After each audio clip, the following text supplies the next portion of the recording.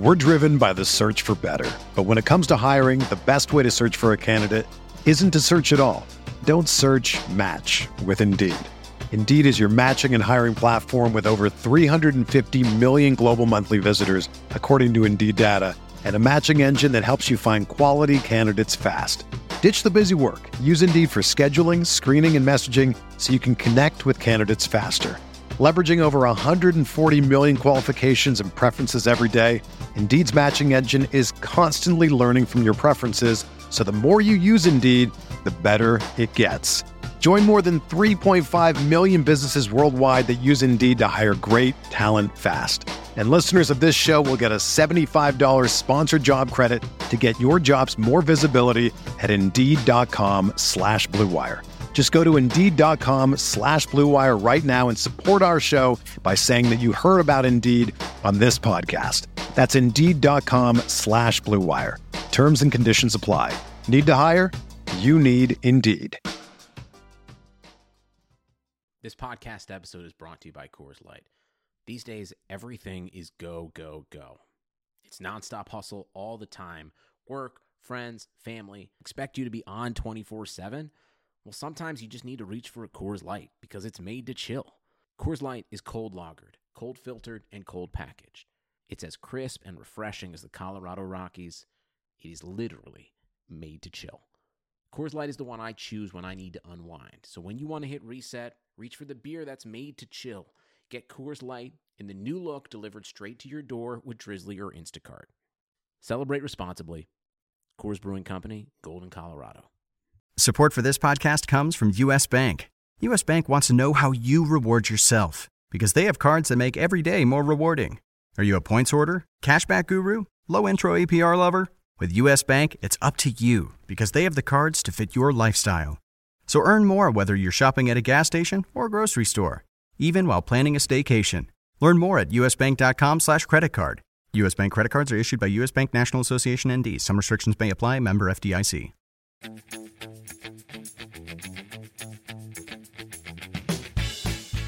He's Lukaku. He gets his assist against Newcastle, Huddersfield, Southampton, Crystal Palace, and he scored against Brighton and Stoke. That's right. Andrew Sermon is Romelu Lukaku. Andrew Sermon, the bad team bully. Yeah.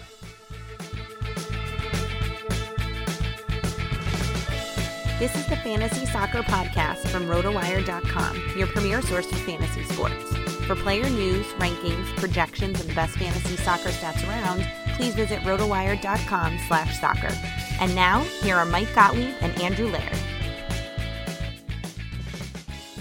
Hello, everyone, and welcome to another episode of the RotoWire Fantasy Soccer Podcast. I am your host, Mike Gottlieb, and with me, as always, is Andrew Laird. Andrew, we are coming off of a game week 16 that saw the Premier League title officially decided. We basically just need to know who's going to finish in third and fourth, and maybe second. Who knows? But really, position one is determined, and every other position is up for grabs. Yeah, I mean, I wasn't particularly expecting Manchester United to win against Manchester City. So, like the fact that they beat United, meaning City beat United this weekend, like, and that ended the title race. Like, it was over for me. Mm-hmm. It's as simple as that. Well, you hit the score dead on. City 2, United 1. I thought it would be more of a blowout. To be fair, it could have been. It's a City. It's not like, yeah. To be fair, City on the road had 65% possession at Old Trafford. They kind of had the game. Right. There's how the game went, and there's how Jose Mourinho saw it. And how the game went is that Man City were the better team, controlled it, had better chances, and they could have won by more. Yep. And now we're in game week 17, and we can basically. We can subtitle this game week as the rotation. You would think so, but I feel like people kind of overstate rotation. Obviously we'll see some, but like you're not going to see Tottenham roll out like without Harry Kane and Christian Eriksen and Dele Alli and Son. So like you'll probably get two of them. And although that being said, we could see plenty of people start and we'll get real comfortable with them starting, and then after 61 minutes they come off, or really 58, really to just rub salt in the wound. But I don't know.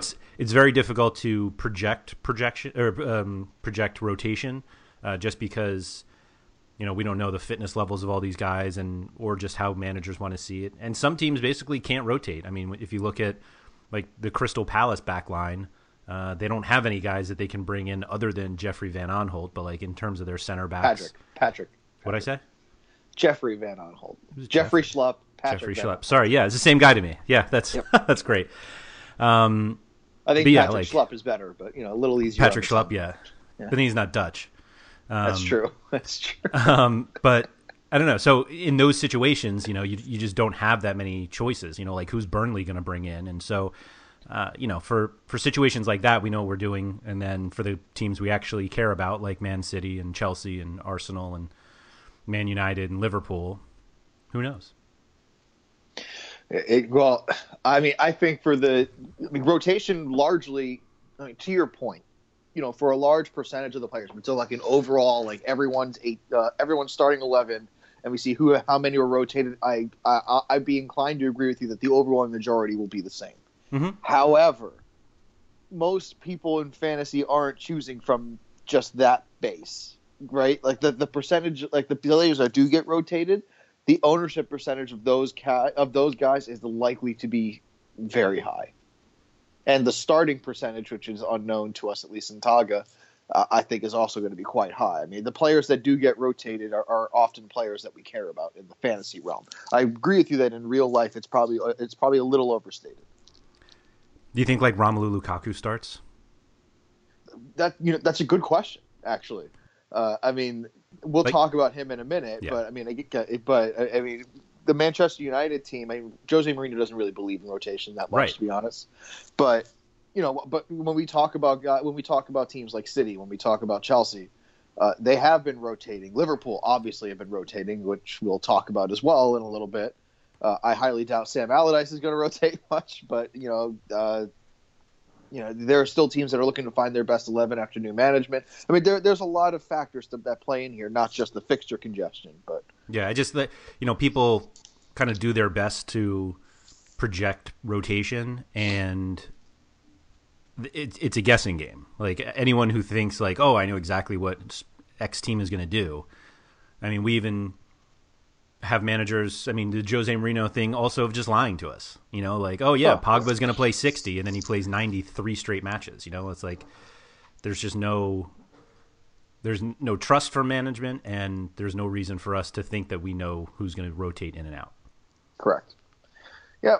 And, like we always say, always check your lineups and everything, but for the FPL slate, the official game, good luck. So there were a good number of people this week who literally ended up with 0 like defenders. You roster 5, but I saw a number of people who had 0, and which was a combination of rotation or injury that happened beforehand. But I at least thankfully, I wish I only had 3 because I had Marvin Ziegler's red card, but. We saw Ben Mee was a late scratch, and Burnley had been kind of a popular option of late, and then Alberto Moreno was a popular one before he went down. Trying to think of who the others we saw, but Spurs, who knows what they'll ever do? So, yeah. We'll. We're gonna be watching with intent, I would say, going forward, but. The first game of the Tuesdays, like we have Tuesday and Wednesday games. That's why we're coming at you on a Monday. But the first game, the early game on Tuesday, starting at I want to say 2:45. Mm-hmm. I think I'm going to be right. Yep. It's going to be Burnley at home against Stoke. It's Burnley at home.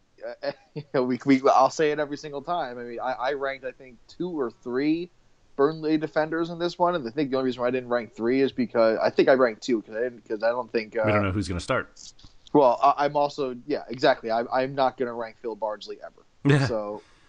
So basically, Stephen Ward I think is not getting enough credit in FPL, at least not enough public mention because he's very high up there on the points list. And that's because Burnley have been really good defensively. But him and James Tarkowski have been James Tarkowski, the guy who was the replacement for Michael Keane, showing that Burnley can turn them out. Yeah, with their system. Yeah, he's been really good. I brought Tarkowski and Matt Lowton in during my wild card, which didn't quite work out as well as I was hoping. Well, but one of them has. Right.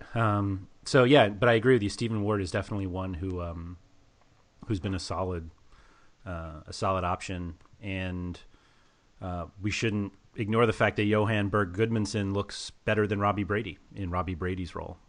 He had an assist last week, 10 crosses 20, for those who worried about it. Yeah, it's like he looked really good, and if there was any thought of who's going to pick up the slack for Brady, that's who it is. And the man who drew Marvin Ziegler's red card, we talked about him last week, or a few days ago, excuse me. It was Stephen Defor. Yeah, yep. Who, that's pretty much all he did, but good on him. Hey, that's a point. Getting in the way while somebody came with a 2-footed tackle. Well done. Yeah, well. But yeah, the problem is that, like Brady, he was the only one I liked in the Burnley attack, and Goodmanson's pretty much the only one I would take now. I mean, you could make the kind of sporadic case for Chris Wood, I guess, and home against Stoke theoretically is it, but in season long, I don't think I have him anywhere. And I mean, if you have him in season long, this is a great opportunity to start him. Yeah, but this is, for me, we're going to see like too many like Scott Arfields and Ashley Barneses, the guys who scored last week, and you're only going to get like maximum 2 goals from Burnley, right? Like, they scored twice, I think, for the 3rd time all season last week. So, it is what it is. So, I mean, for Burnley, I think you're going to need to go more peripheral stats. Like, Berg Goodmanson's not going to be valuable in FPL format, but in the DFSs of the world and the Tagas of the world, I think he's extremely valuable. But everyone else is kind of, outside of and then I think the defenders are more valuable in FPL than they are in Taga because they don't do much else. Yeah, so yeah, I wouldn't rule out Goodmanson in season long, in official FPL. Yeah, at 5.0. I won't rule him. Yeah, I won't rule him out, but like I'm not gonna like. I'm not going to be like, oh, thank goodness I got Goodmanson most weeks. Like it's not going to happen for FPL because you're counting on him. You're counting on him being a part of all the random goals that they score, and most of their goals are random. Okay. I mean, even if they score from corners per se, right? So it's not. I mean, it's not typically just the cross comes in and then bang, the header goes in. It's usually like it bounces around a few times and then it falls to somebody. Yeah, I guess I'm just swayed by the 4 assists in his last 7 games. I get it. No, it's more like when they score, he'll be involved, as opposed to if they score, maybe he will be. I mean, you're going to be chasing assists for one, because I don't think he's going to score too many goals. It's FPL. That's what we do. We chase. I understand that. I understand that. But when you're chasing assists, that's an even harder proposition than chasing goals. But maybe in Burnley's case, it's not because he's the guy. I think so. In the attack. On the Stoke side, I think it's still a 2-headed monster, and that's it. Yeah. Yeah, I mean, Mama Juf is the only guy that I think is on the fringe, and I don't think he's that fringy. I agree with you. And I want no part of their defense, and Shaqiri, Choupo-Moting, maybe Diouf. Shawcross scored last week. Yeah, I'm not going to make a case for Darren Fletcher, but I think Fletcher is 4th. Yeah, Shawcross had a goal. Well, Shawcross Spurs. scored on Saturday. Yeah, great. Yeah, he had 2 goals actually. Yeah, Fletcher got the assist. Yeah. Wait, well, I actually thought I forgot that he actually scored the goal for Stoke. I was referring to his own goal. Oh, he did score for Stoke. Yeah, yes. He had a brace. He did. He had 2 goals. He had a nice brace for him. Yeah. That is the Ryan Shawcross brace. Actually. Right. I don't think there's any other one. All right. Let's get back to it here. Let's move on to Marvin Ziegler's Watford traveling to Crystal Palace without Marvin Ziegler because he's been suspended for 3 games for that 2-footed tackle, as you mentioned earlier. Yep. Sometimes, Andrew, when you're right, you're right. And it appears as though for Marvin Ziegler, I was right. I'm not willing to concede that. Okay, so now we're talking about 3 straight games with negative points. Yeah. And he's going to miss. I picked him up for for the game for this past week's games and the ones coming up. Obviously, but he's missing three of the next 5 where consecutively that he's useful. Right. None of that was built into your argument. No, I said he wasn't good enough, and he's clearly showing that he's not. So you by you saying he was not good enough or he's not good enough gives you the ability to claim credit for seeing the red card that's going to come, and then for not the red games. Obviously, I didn't think he would get the red card, but it's not like he was performing well before the red card either. But it was all matchup based. I picked him up before his. No, I'm talking about against Burnley. He wasn't looking that great either. I think it's circumstantial, but obviously it's a total bust now. So now Jose Olivas gets to come back in after I dropped. Or Daryl Janmaat. Janmaat plays on the other side and started actually for your boy. Well, that's Kiko. what I meant. Well, that's what I meant. Feminina could start on that side. It could be Feminina and Janmaat. There's a 3-person race for those 2 spots.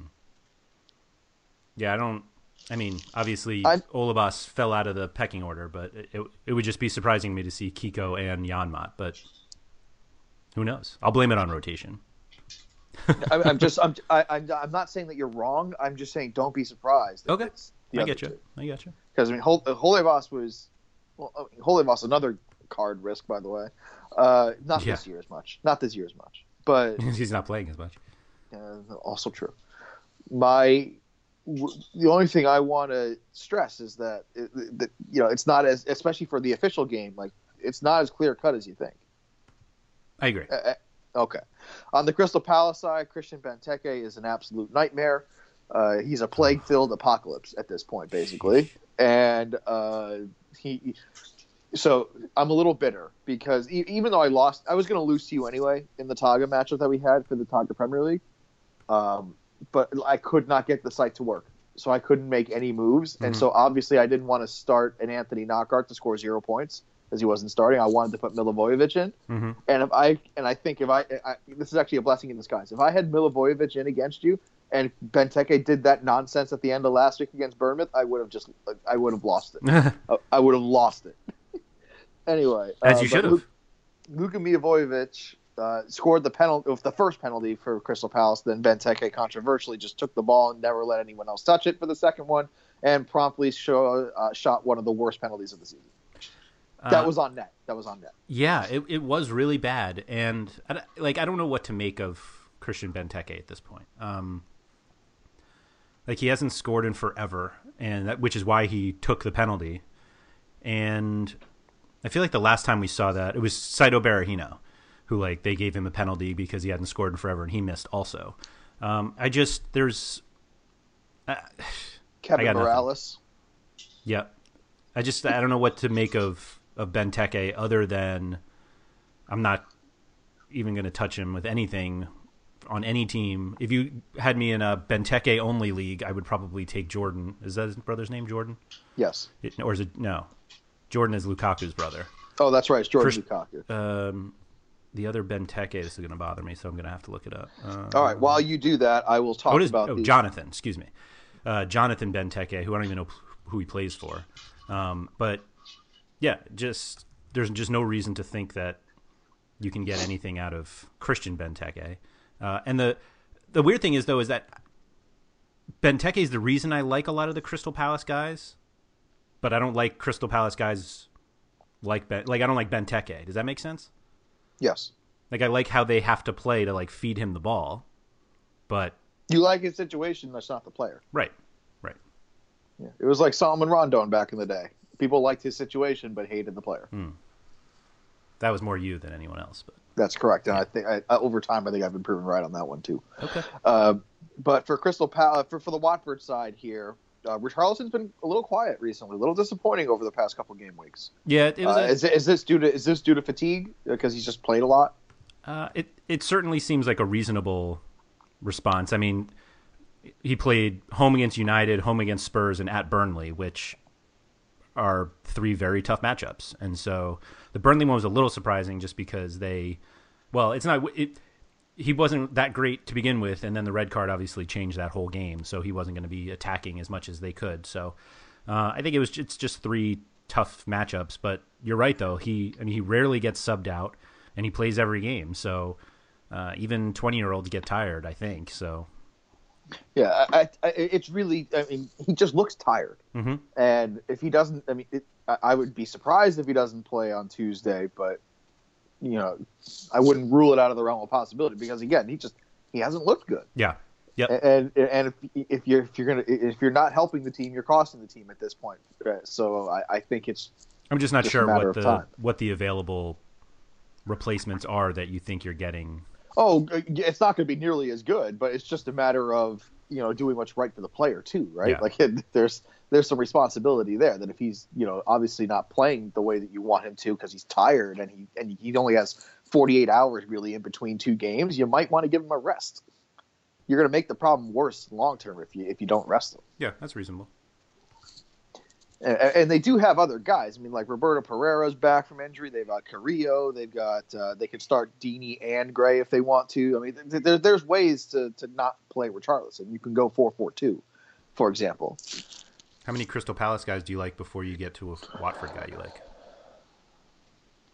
3, 4. Yeah, somewhere in that range. I'll even throw Cabaye in there this time. No.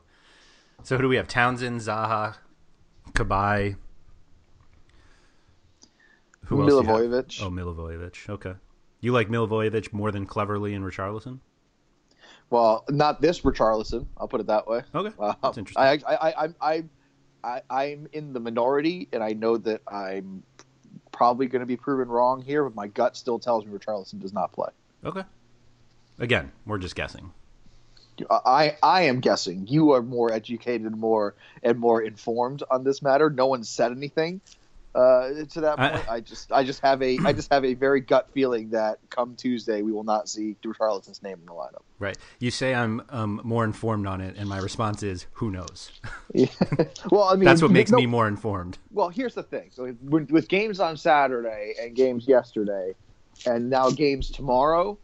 No coach is going to say anything. They're just going to be in training and then going home. There's nothing. You're not going to get much news from here till then. Yeah, that's right. So it's just. This is the part of the fixture congestion for the fantasy purposes. We're all guessing. All right. Like we have. Most of the time we're guessing anyway. If we're right 40% of the time, we're doing really well. And now we're like if we're at like 25-30%, we'd be doing well because there's just no information out there. Yep. Okay, let's go on to Huddersfield taking on the defending champion Chelsea. May as well. I'm going to keep calling them that now because I know it's over. Okay. And not only that, their Champions League year is over as well because they have drawn Barcelona in the Champions League. So Chelsea's season is now effectively over, and they just need to get the Arsene Wenger Memorial Trophy of 4th place in the Premier League.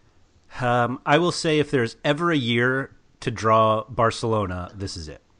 And especially at this time because the only top player on their team that's in form is Lionel Messi. But you have to understand... They don't play for another month, though, or 2 months. So yeah, I understand. But if you're looking at current form... Leo Messi is the only player that's playing well. Luis Suarez is possibly playing the worst he's played since even before his Liverpool days. He has been really bad. I think he scored yesterday, though. Yeah, but yes. I'm talking about like overall right. form. Like his recent form has been awful. Yeah, it's almost like taking away one of the best players in the world has affected them. It's weird. Anyway, Chelsea. Guess the lineup. I don't think Morata plays. He was an injury. He was a late fitness test going into the game on Saturday, and he passed the fitness test. But now on Tuesday, I think Hazard in the middle. Yeah. Okay. Yeah. He could use a break too. He certainly could, but I don't think he's going to get it. I don't think he's going to get it Tuesday. So you're not seeing the Batshuayi, Pedro, Willian front line?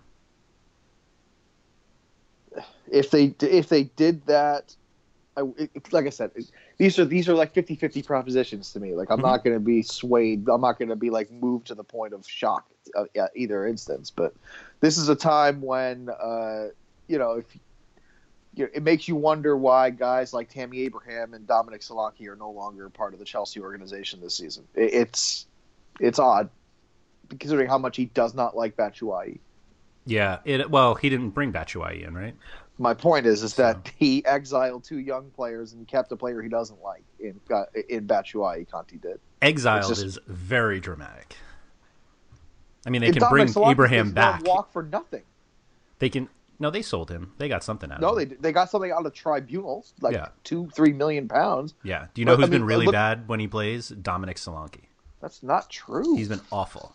You wouldn't even know he played yesterday. Abraham, on the other hand, that looks bad. But they can bring him back in 19 days if they want. If you're looking at a player that would have been good in a false 9 role, Ruben Loftus-Cheek would have fit perfectly. Why use a false 9 when you have a real 9 with Tammy Abraham? I'm aware. Yeah, I wouldn't be shocked if they brought Abraham back. I told you, I was not a fan of that policy. I just was not a fan of it, and it's times like now where it really looks like it's biting them in the butt, especially if they're keeping a player they don't even like in Batshuayi. Yeah, I mean, you say that, but then they basically did what you wanted last year with Nathan Ake, and then he never played. Like, you can't Abraham is not a regular player, and that was another mistake. Like, they made one right decision and then a bad one. Yeah, but I'm just saying, like bringing Ruben Loftus-Cheek back, he would never play. I'm not saying they should. Loftus-Cheek is not the guy who I'm really focused on here for need to bring him back. However, if they're going to play 3-5-2, they should bring him back. To be honest, because but he would never play. That's not true. I do not believe that's true. Who's going to the bench so that Ruben Loftus-Cheek let me go on my Chelsea rant here. Probably Bakayoko, if I had to guess. Yeah, that's. But right, exactly. I don't even know why we're having this conversation. That you're choosing Ruben Loftus-Cheek over Bakayoko. I'll tell you why. All right, I'm going to tell you why. When Chelsea line up in a 3-5-2, which with the midfield 3 of Fabregas, Bakayoko, and Conte, that is showing way too much respect to most of their opponents. Because what you're in essence saying is we need to clog the center of midfield and sit a little deeper just to, and soak up some pressure so that we can then quickly counter and then outlet the ball to the front 3. Which, to Chelsea's credit, up until recently has worked. But I don't like that style for them.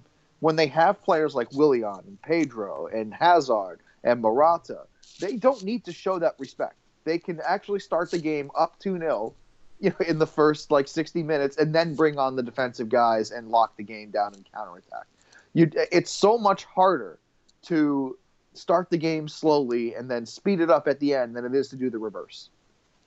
And they have a systematic advantage, and they are not taking advantage of it because they're trying to play some kind of defensive game against teams that don't care that you're going to play defensively because they're not going to attack you very much. And if they're clinical in the 1 or 2 attacks that they get, they'll still beat you 1-0, like we just saw with West Ham. I wouldn't even call it clinical either. It was just bad defending. Marco Arnautovic surrounded by 4 guys, he still is able to get that pass and shot away without getting closed down. It's kind of embarrassing there.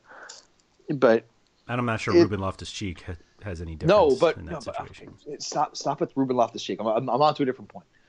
My point is that they could easily play only one of Conte and only 2 of the 3 of Conte, Fabregas, and Bakayoko in the middle. Mm-hmm. You go back to the 3-4-3, the thing that won you the championship in the first place.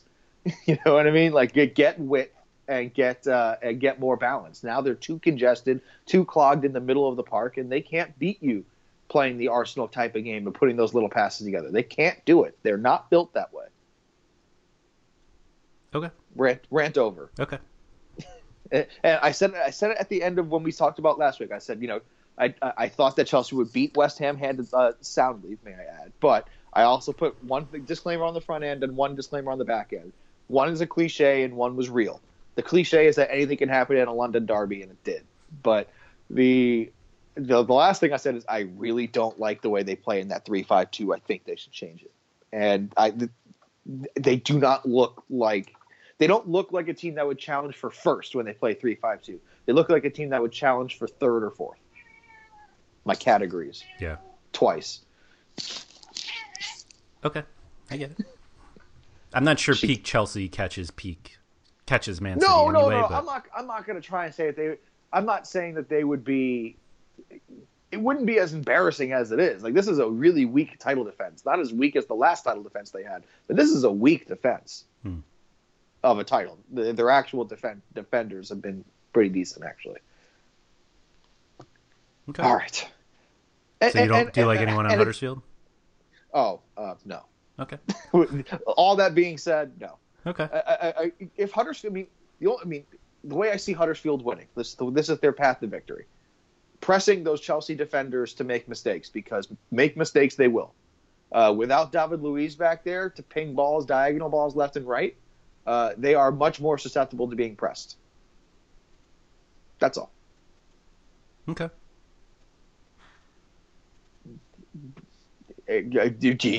I'll ask the question to you. I mean, you liked all sorts of guys from Huddersfield last week, and does anything change? Everything. Playing Brighton is a lot different than playing Chelsea. I'm aware. Yeah. Steve Mounier was good. He was. And I got a little shout out from Taga for picking up Chris Schindler, who got an assist and allowed me to crush you in our Premier Taga division. And the fact that you not only picked up Dwight Gale but started him, it was infuriating. Yeah, man. I came with the bucket of salt, just poured it all over you. And I couldn't make any moves because the app wasn't working. So the app on your phone wasn't working? Correct. Oh, huh. I just got a loading page for about 5 minutes, 2 or 3 times, and I only have a 15-minute window before my class starts on Saturday. Yeah. Wouldn't have even mattered, Mike. I said that. I did say that before. It would not have mattered no matter what I did. I would have lost. Yeah. But it is no less frustrating. I mean, if you had Aaron Moy on Taga, you wouldn't start him? I wouldn't be too excited about starting him. Okay. He might get a couple of chances created, but Chelsea don't give him a ton of chances. And he might. Come on, this team lost to West Ham by giving up 2 chances total. But yes, of course. You don't have to make a decision for Huddersfield. Thank you. Okay. The only thing you might get is a couple of successful take-ons. By the way, we'll get to West Ham in a minute because Mikel Antonio looked great. Yeah. All right. All right. So we'll move on to the Wednesday slate in a second here, but I know that you have a little bit of something to tell the audience here. Yeah, we have a new sponsor for the podcast now, which is Fan Futsal, which is a simplified fantasy soccer game where users select 5 clubs instead of 8 to 11 individual players for their lineups. Fantasy scoring is based on the match scores and not individual statistics. So users don't have to worry about rotations, player injuries, or following specific player stats across multiple lineups. All they do is target a specific team and use that team in terms of like an attack. So if you think Man City is going to score a bunch of goals against Swansea, then you pick them for your attack. And if you think Chelsea won't give up anything to Huddersfield, you choose them for your defense. And you just go from there. So they offer games and tournaments for all the major European leagues, as well as MLS and Liga MX when they're in season. Fan Futsal is completely free and only takes a few seconds to sign up. You can do so at fanfutsal.com, which is FANFUTSAL.com. All right. I'm still sighing at Chelsea. Please do. The guy. Sigh away. Well worth the sigh. It was well worth the sigh. All right. A lucky Everton side who came up with a point in the Liverpool derby on Wednesday start the slate off traveling to the Northeast to take on a Newcastle side that looked better at home last week. We talked about, you asked me, why don't they look good? Why aren't they better? And then they showed a little bit of better and then showed also why they were worse. It was brutal. I mean, if you're a Newcastle fan, to lose that way to Leicester, Ozzy Perez scoring one in the wrong way, but all 3 forwards scored. I mean, Ozzy Perez, Dwight Gale, and Joselu all scored, and they lost. I don't know what to make of that team, other than they should be better. Yes, yeah, they should be better. But in terms of like fantasy situation, I don't know if there's anything that could happen that would make me change my opinion of any of the players. You know what I mean? Like, we know what they are, and we know kind of what they do when they're together. And I'm not like jumping out to grab anyone because I think like he's about to break out, and I'm not dropping anyone because he's not playing that well. Like they're all who we thought they were. Did I get that right? For an individual. Are you talking about the new Arizona State head coach? Right. That's what I mean. Like, who may or may not have known that the nickname was the yeah, Devils. it was that was a good one.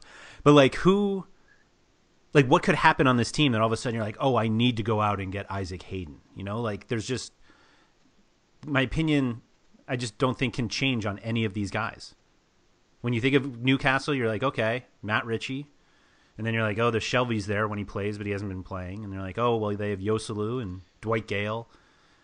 But like Christian Atsu's been hurt, and now that he's back, and if he starts, like, sure, but you know what you're getting. Like, there's just no.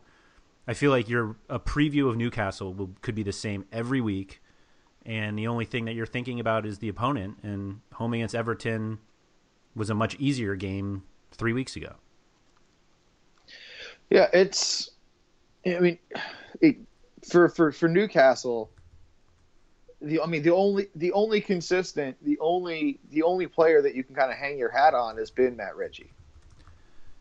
Yeah, and he hasn't even really been that great. I mean, 5 assists, I guess, but 3 of them came in considering the team he plays for, like, that's not terrible. I think he's in the top. I want to say like top 15, top 20 in the official game as well. Like, I think he's been like the only consistent player, and it's somewhat of note at least for the official game. And I think Vertonghen's been better. I think he's significantly worse in the official game than you think he is. Maybe not actually. 21. He's 21st. Okay. He's got 3 points less than Choupo-Moting. He's got 1 point fewer than Son and 2 points more than Mesut Ozil. Right, and 3 points more than Fernandinho and Steven Davis and Robbie Brady. Right. I mean, yeah, the assists obviously help, but like, yeah, he's absolutely up there on the most shots without a goal list as well.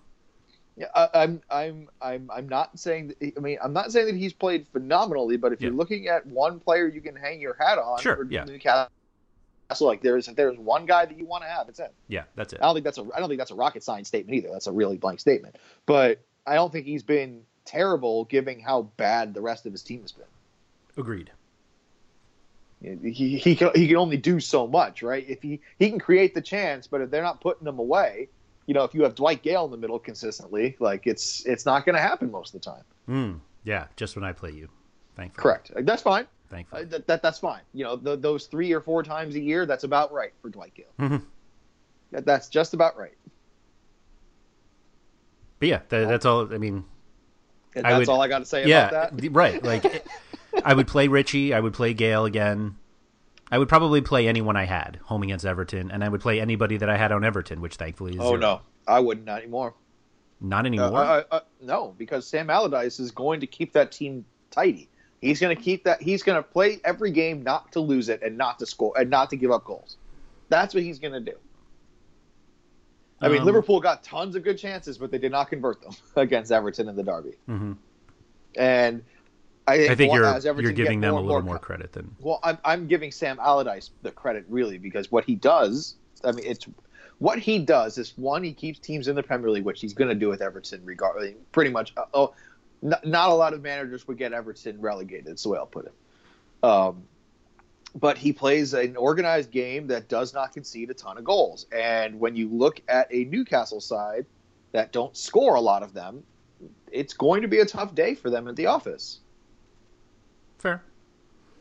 I don't think if this game gets to 3 goals total, I'll be stunned. I'll be absolutely stunned. That seems aggressive, but 2-1 either direction would be astonishing. 3-0 in any direction would be ridiculous. And like a 1-1 seems totally fair. Not just like the Liverpool derby, but a different kind of 1-1, a much less entertaining 1-1. Yeah. Okay. I was only trying to go along because Everton is one of 3 teams that have 2 forwards in the top 15 in FPL. And the others are Man City and Man United. I'm sorry. Could you say that one more time? Among the top 15 highest scoring forwards in the Premier League's official game, there are two players from Man City, 2 from Man United, and 2 from Everton. Yep. Nope. That's right. And I still marvel at the fact that Dominic Calvert-Lewin has so many aerial duels won. But when I watch them play against Liverpool, I'm like, oh, yep, I see why. Yep. And I think I said at the beginning, if I'm not mistaken, I think I said at the beginning of the year, they should play Calvert-Lewin and Wayne Rooney up front together and have them play off each other. Did I not say that? Yeah, no, you were definitely a early Calvert-Lewin touter, for sure. An early adopter, if you will. But you don't like him apparently against Newcastle. I don't love them against Newcastle. I'm not going to, just because I rank them lower than most people doesn't mean I don't like them. I just like other people better. Yeah. Okay. I don't think that's too unfair. I mean, Newcastle, like I said last time, Newcastle, if it was Newcastle on the road, I would be much more inclined to rank them higher. But Newcastle's better at home, as every team is. Right. Okay. And another reason why I think that Everton will play more defensively and keep it closer to a clean sheet because they are on the road. That's how Big Sam does it. Yeah. No, I get it. I get it. We got to move on though. Yeah. Southampton stay at St. Mary's to take on a Leicester side that comes to town off that victory against Newcastle, as we mentioned a little bit earlier. Southampton themselves, they looked good. Last week, I mean, they were putting together chances, and they did.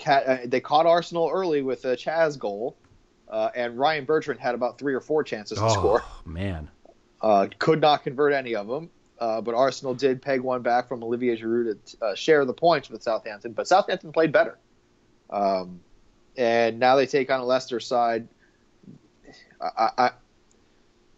Nothing on paper says that Leicester should be close. However, these games are not played on paper. I would start everybody I had in this game.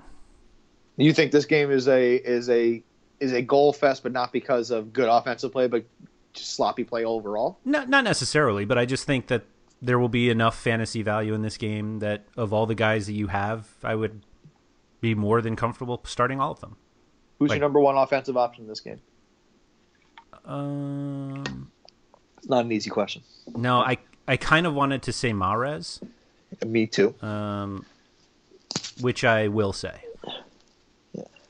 Mahrez is my gut choice answer, but there are 3 contenders that are charging pretty quick, and it's Demarai Gray and it's Charlie Austin and Dusan Tadic looks good again.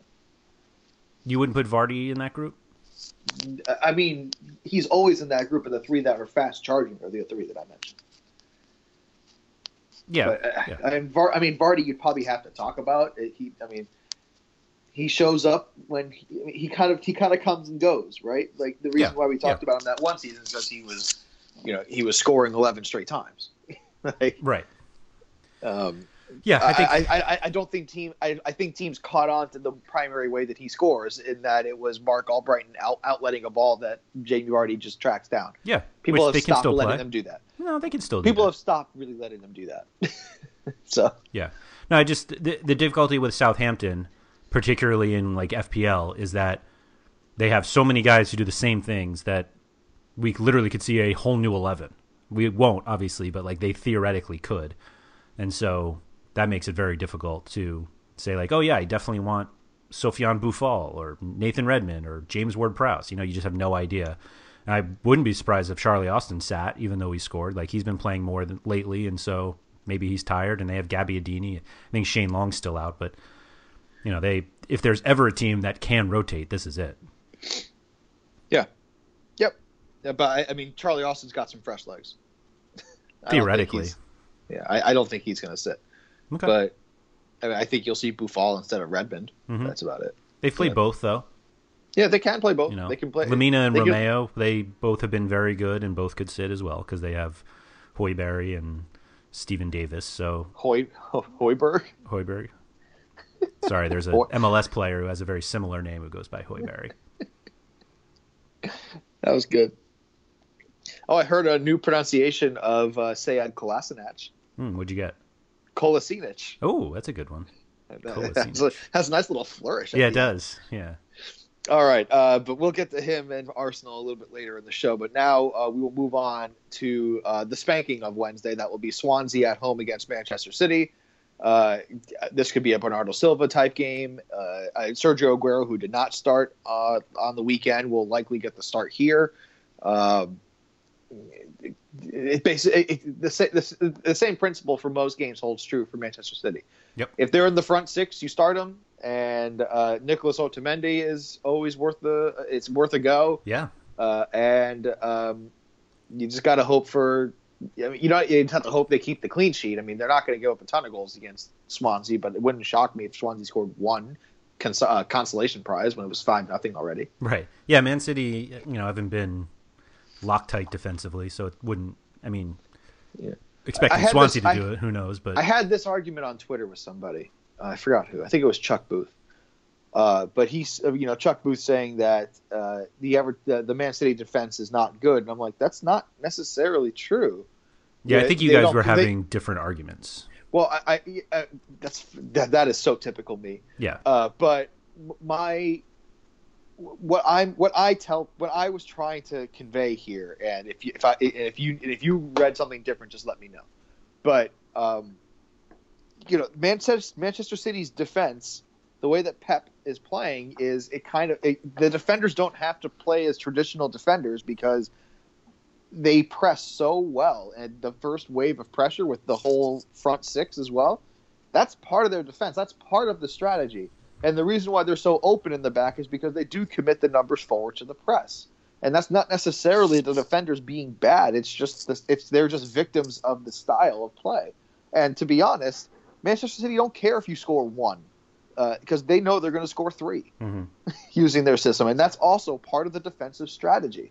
So, if you think that, just because you're going up against the Manchester City defense, you're not really going up against the back four. You're going up against the whole team pressing yours and you not being able to put together like 6 or 7 passes in a given possession.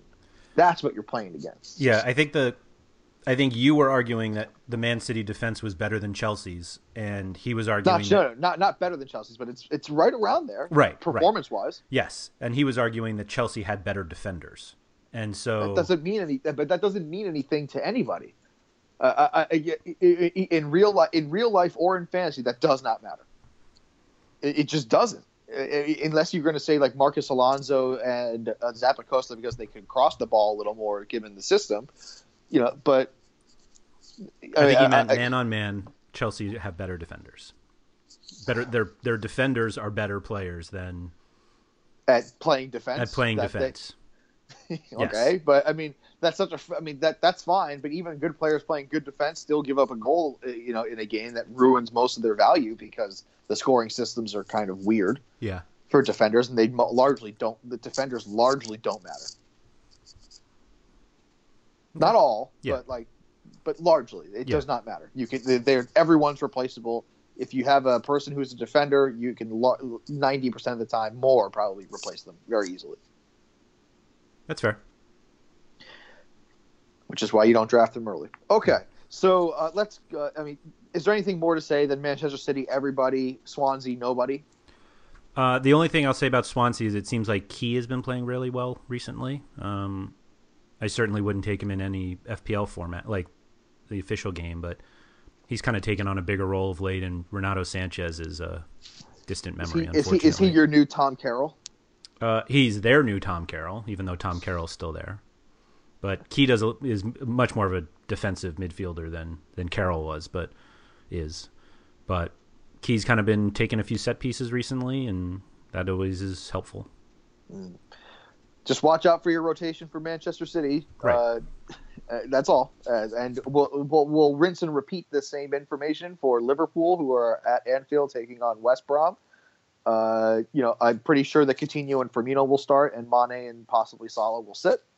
That just seems to be the way they do it. And Oxlade-Chamberlain will probably start both games because he doesn't get to start most of the games when they're regularly, when they play a regular schedule.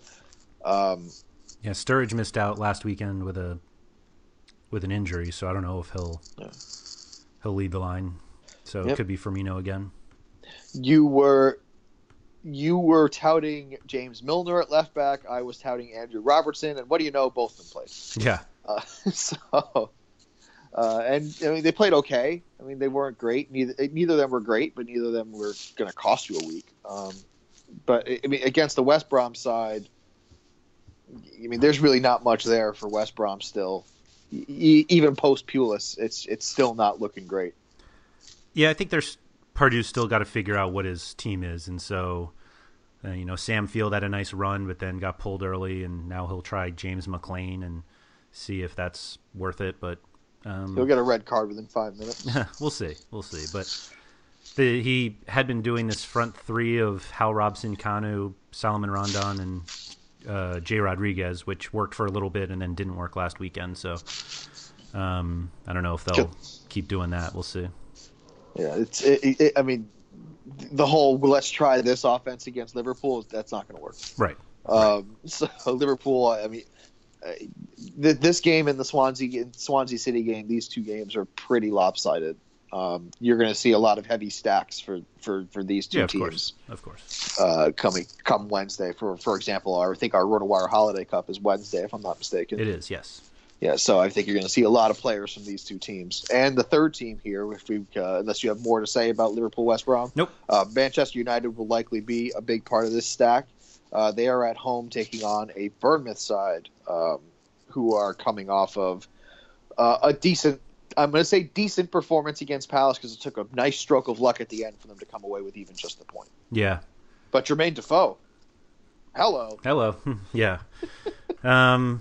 I mean, that happens every so often, so we can't be too shocked when it does. And it's not like it's Dwight Gale. Surprise. Right. But yeah, expecting that against Manchester United is a different story.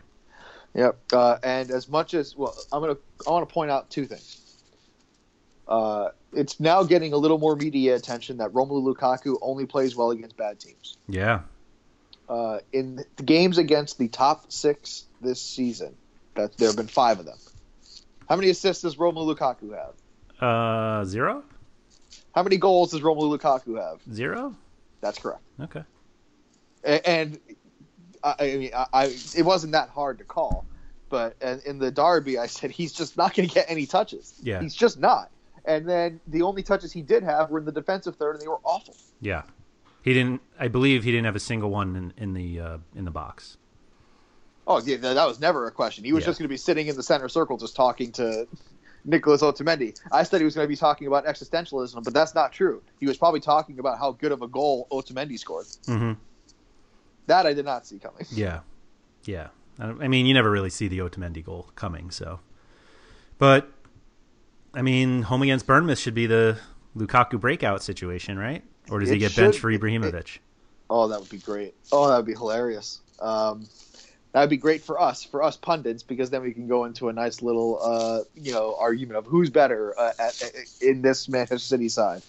But again, this is also Paul Pogba-less Manchester United as well. So he makes. I said it last week. He makes a gigantic difference into what they can do. Yeah, I mean, that's what $100-something million buys you. Right, and when a good team loses their best player, things get affected. That's true. It's as simple as that. And from Bournemouth, basically, the chalk players that weren't named Joshua King did well. Ugh.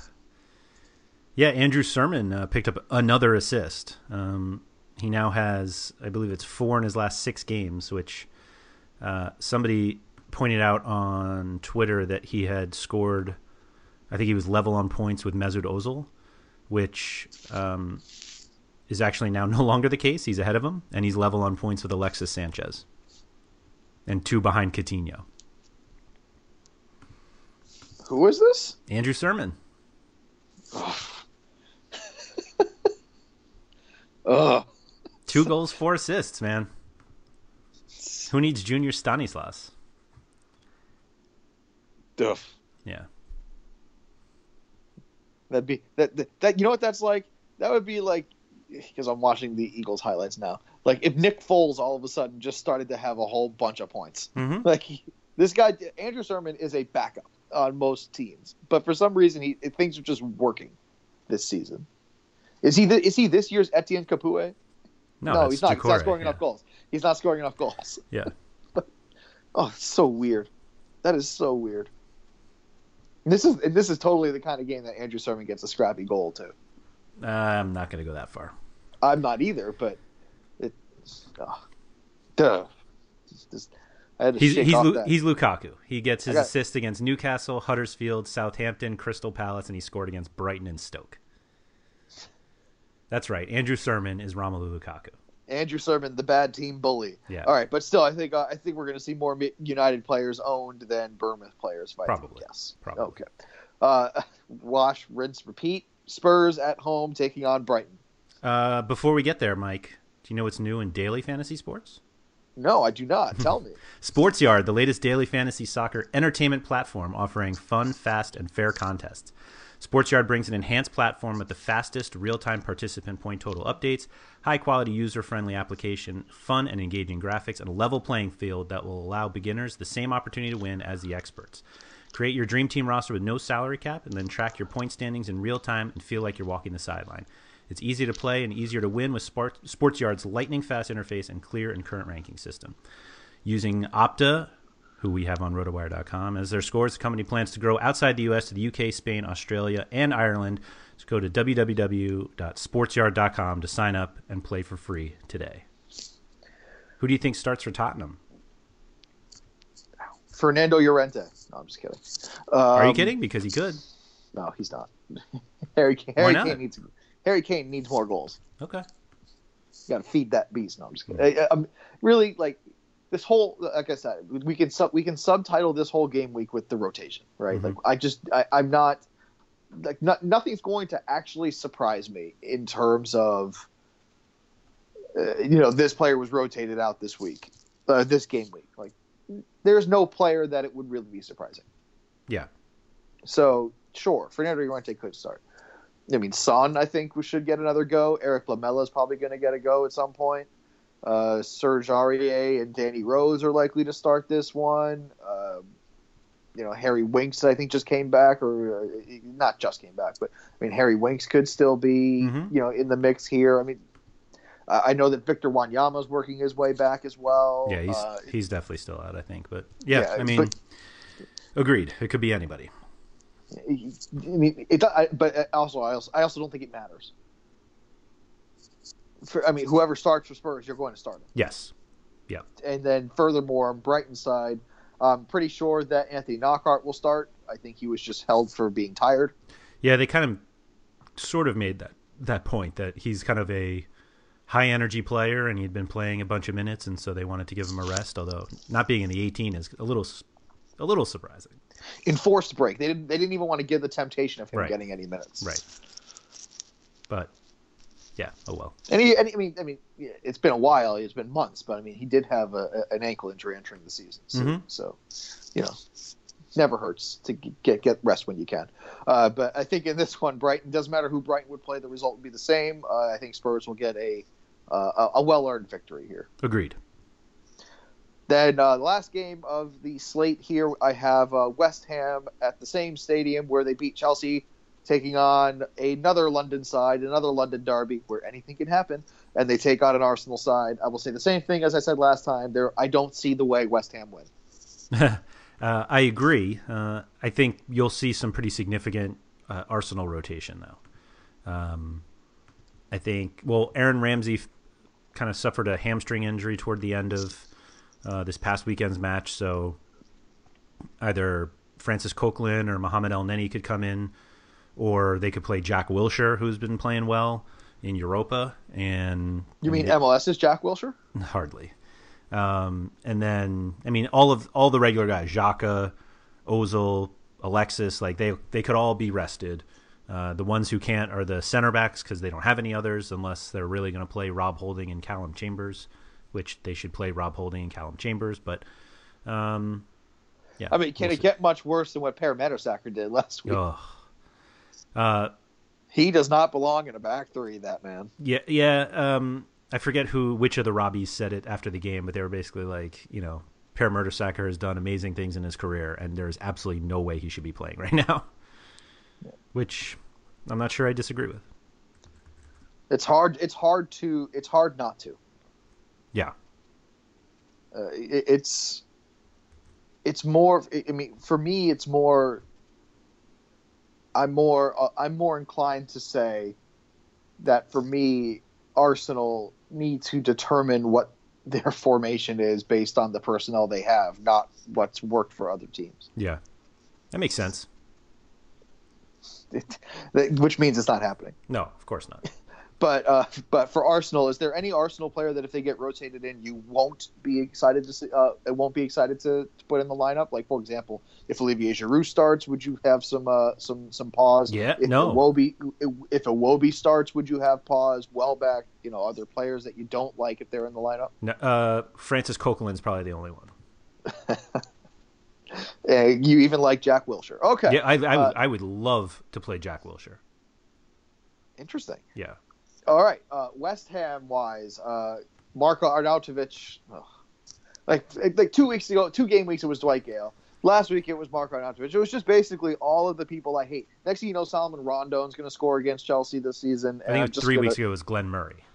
Yeah, I'm just going to lose it. I'm just gonna freaking lose it. I'm a little more confident in Arsenal than most people, I think. Wow, that was really well said. I am more confident than other people. I think, yeah.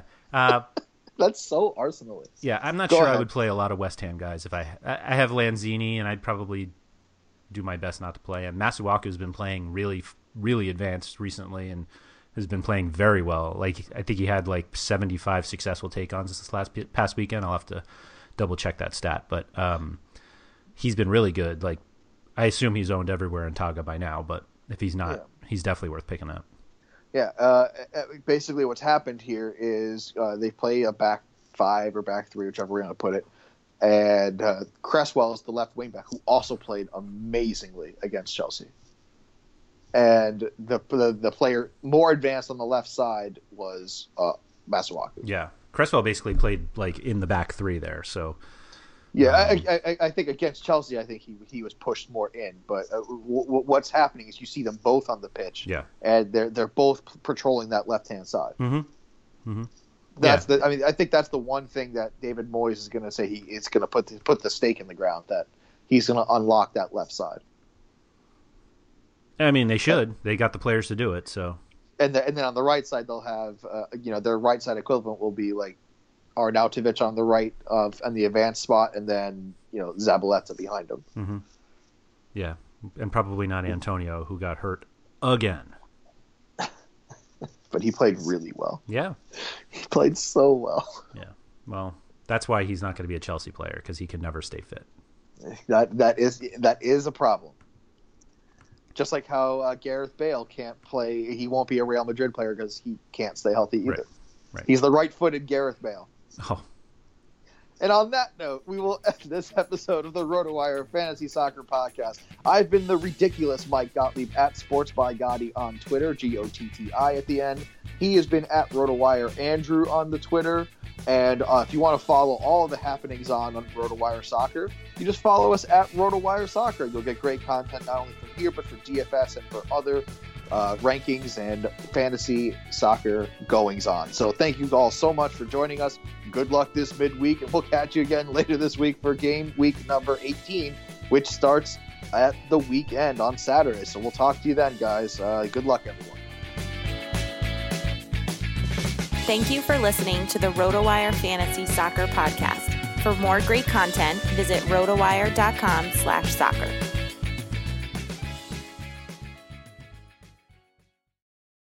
Everyone is talking about magnesium. It's all you hear about. But why? What do we know about magnesium? Well, magnesium is the #1 mineral that 75% of Americans are deficient in. If you are a woman over 35, magnesium will help you rediscover balance, energy, and vitality. Magnesium supports more than 300 enzymatic reactions in your body, including those involved in hormonal balance. From functional medicine doctors to mental well-being and female hormone experts, we all know that magnesium is the one mineral to improve all aspects of well-being and health. But which one? Magnesium Breakthrough from Bioptimizers, the trusted choice recommended by leading experts with 7 best-absorbed forms of magnesium to ensure your body receives the support it needs for overall well-being. Go to bioptimizers.com/balance today and use code BALANCE10 for 10% off. Support your journey to wellness at bioptimizers.com/balance. Magnesium Breakthrough from Bioptimizers, your foundation to optimal health and vitality.